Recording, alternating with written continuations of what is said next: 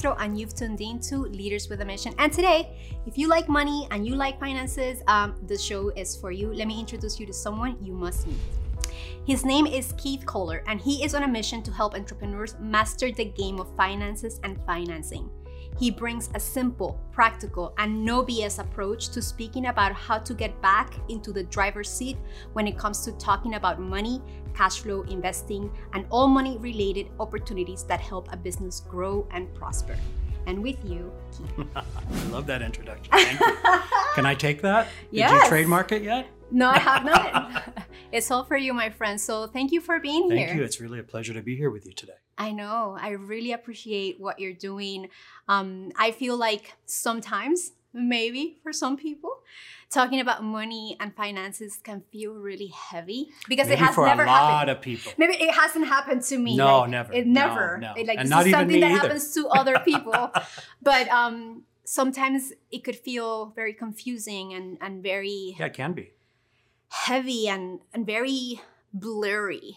I feel like one of the things that I've seen you and I've witnessed in you is your intentionality in going in to bring empathy and compassion and simplicity to the subject. So I wonder if you can share with us a little bit about your story behind how you brought no BS to the conversation of money and financing. Wow, terrific. That's a question I haven't gotten before, so I'm really interested in that. I would say my own finance journey is one that is not like, it's similar to other people, and it's my own. It's my unique journey. And what I can say is when I first was diagnosed celiac or gluten intolerant, that gave me a big reason why. And that reason why was I wanted to get financing and help those founders who had gluten-free product companies get comfortable with their finances and help them get money for their business. So that was my original big reason why. And that was a more technical reason why, like about getting a specific result, right? Mm-hmm. Yet over time, as I got to know founders more, as I became more deeply involved with my clients, and then when the pandemic came and founders shared more vulnerably with me, they told me their stories. They let me peek behind the curtain a bit, right? And it's not that I asked for it, but people just felt naturally at ease telling me about it. And I thought, well, I need to explore that a bit further. And that was a personal journey of showing up more empathetically, with more compassion, understanding that for many people, it was the first time in their life they had to confront these issues. Finance was maybe on autopilot for them. It was not something that was concerning them. And so now I was being called into a different level of service for myself and for them. And as a result of that, they needed me to show up empathetically, but they needed to know the facts. Mm-hmm. They needed to know the truth, however horrible ugly or beautiful. Yes, mm-hmm. It could be all of those things, and frequently both. And so that no BS approach was critical because I needed to give them actionable steps. They needed to know precisely what to do. And if I were dancing around it or creating story around, it would never have helped them. So I appreciate you saying no BS, and I love it. I'm sticking with it. Well, that's what I witness in you, like simplicity and practicality and a way of differentiating financing from finance and a way of bringing the conversation together from a point of view of cash flow and budgeting and all of the things that are intertwined to give people a result that is in their best interest. And sometimes it's not as joyful of a ride, and sometimes it is. So for you, what do you think are some of the pitfalls people are like falling into when they are having this energy of like heaviness around money? What do you think is causing it? How do you approach this? Sure. Well, one of the things I created was something called the Dangerous Archetypes of Finance. Tell us more. Yeah, it's something that came about as I was preparing this new brand that I launched, Financing Man, and looking more deeply into finance education, how I could support founders more deeply, as you said, in the difference between financing and finance. I thought about, well, what are the stories I've heard? What are the observations I have about how people behave? What do they tell me are their mindset issues, their limiting beliefs? All those different things, I explored them all. And the Dangerous Archetypes of Finance are a fun way of describing that. And most people say one or two of them apply to them. And essentially they're someone like a minimalist who does just what they need to get by and understand their finances at a very base level, but not necessarily very devoted or committed to using them for decision making or reviewing them on a frequent basis. The less is better kind of a thing. That's right. Just enough to get by. Just kind of like that C student who may fall asleep in class but can do enough on the exam. Yeah, I survived. The once a year is that person who once a year, maybe it's like a heart chart, right? Nothing the whole year and then the beep. They go in. A beep. That's right. They go in. Yeah, they pay attention for just a short period of time around tax. I call that the once a year. There's the denier who denies that this is important for them, that finance is not an important function. I should be looking at what else is going on in my business, and this can take last seat and be my last priority. There's the evader, which, is a little bit, that person who really just doesn't want to pay any taxes, and they make sure that their life revolves around that. The lacker is that person who lacks confidence that they can do it. They tend to be plagued, or they hold themselves back in their own limiting beliefs, such as things saying, hey, I'll never get this. I'm not good at math. Accounting and finance is for someone else who has a background in that. I could never master that, which I don't believe. And that's a large motivation for what I do. And then the last one is the shifter. The shifter is that person who says, okay, someone else is doing it. My aunt, my uncle, my husband, wife, my iguana, my dog, whatever, whoever it is, someone else is doing that. So you take those anything but me. Anyone but you. And the issue that I often find is that person doing it might have a different motivation than you have, might have a different set of values, might be managing your finances to a goal or maybe not. That's right. Or not doing it at all. I see that way too often. So those 6 taken together, if you take the first letters, MODELS, models, these are models which are difficult and often don't work for people.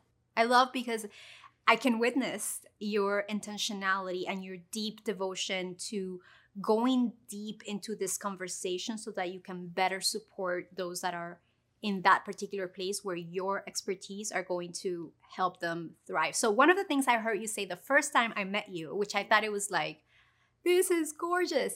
It was you told me that you had this special ability of looking at numbers and finding the music through it, like finding the harmony of how the numbers would work for someone. I could only imagine how that looks like, because numbers are not necessarily my favorite thing. Please don't tell anyone. No, I won't tell. And I found that interesting because that happens to me in areas of creation, in things like video or mapping story or creating introductions for people of like, how do I make this dance together so that it feels better, right? For you doing that with numbers, how do you discover this ability? When did you tap into it? Yeah, I appreciate that. I think math was really my first love when I was a kid, in as far as grade school subjects, right? Mm-hmm. I really loved it, and I found computation just very easily clicked for me. I loved everything about math, addition, subtraction, multiplication, division, everything. You couldn't give me enough.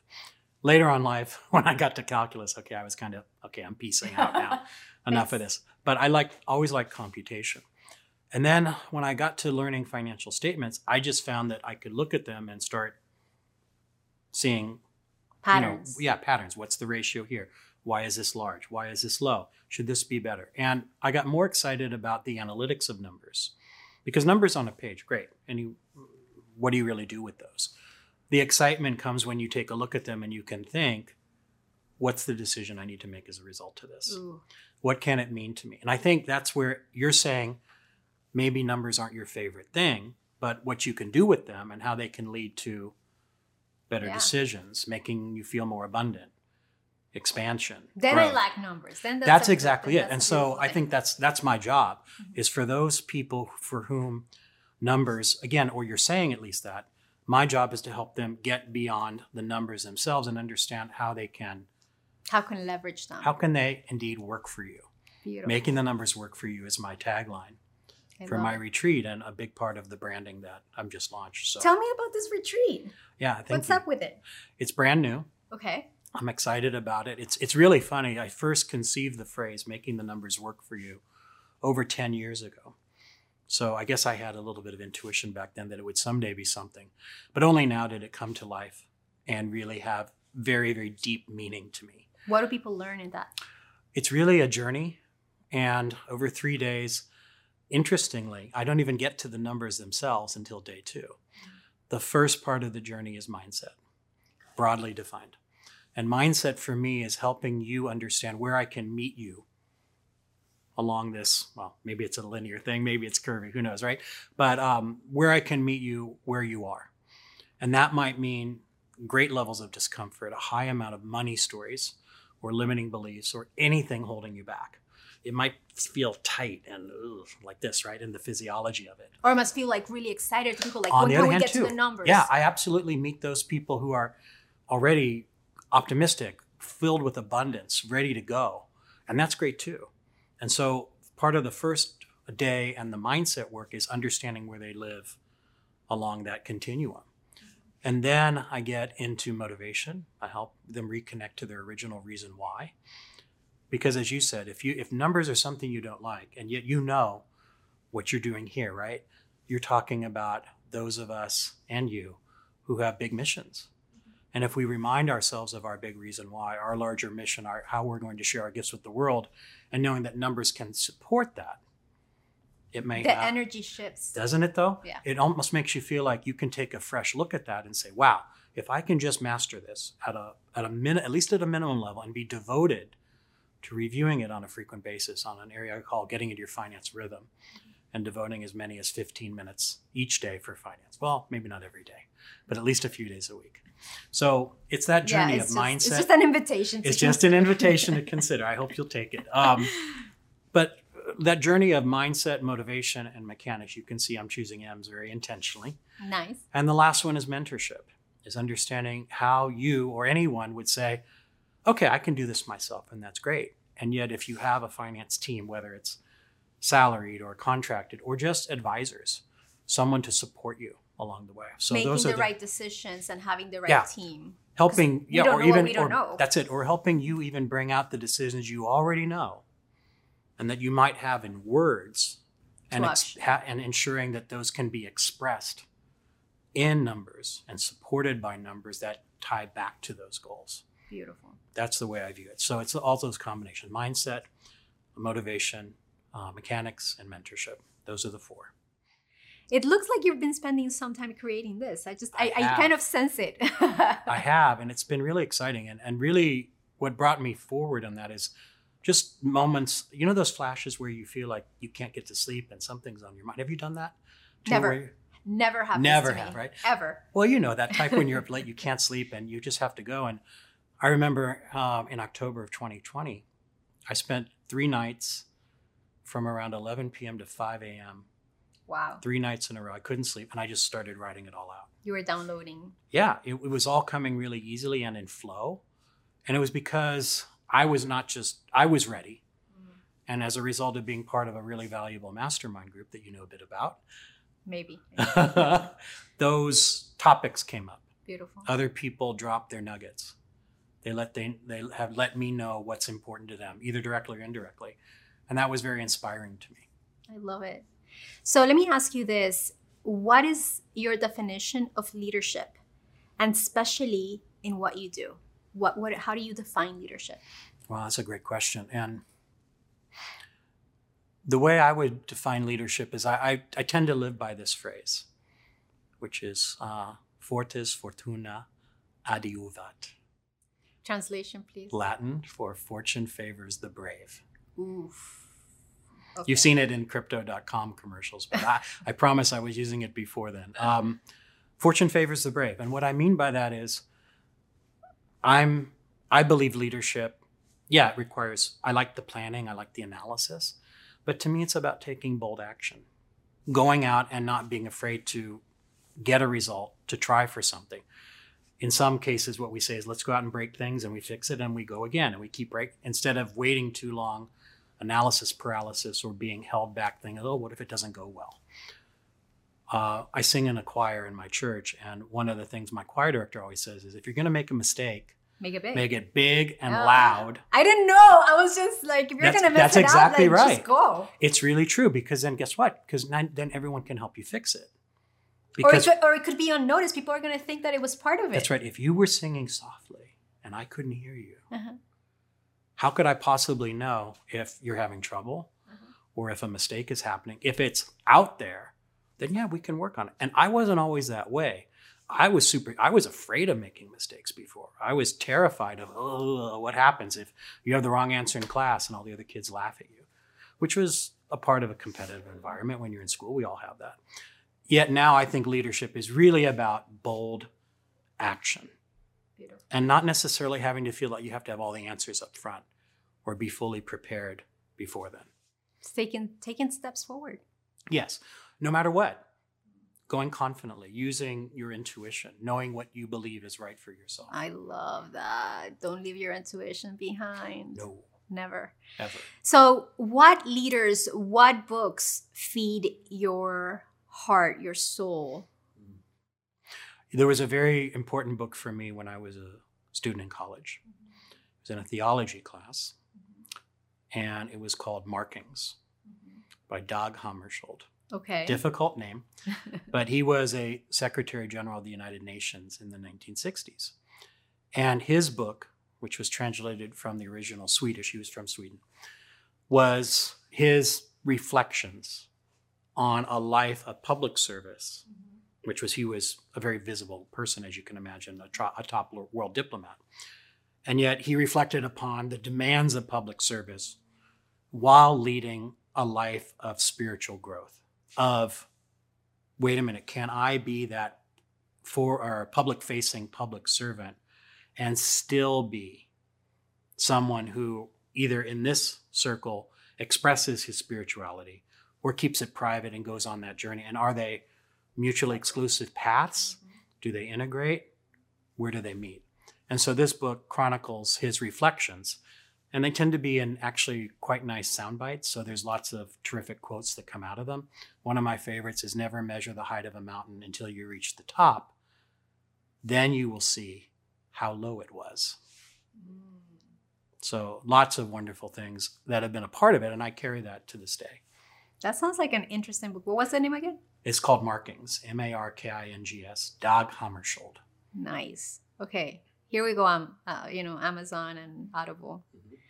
Take my money. All right.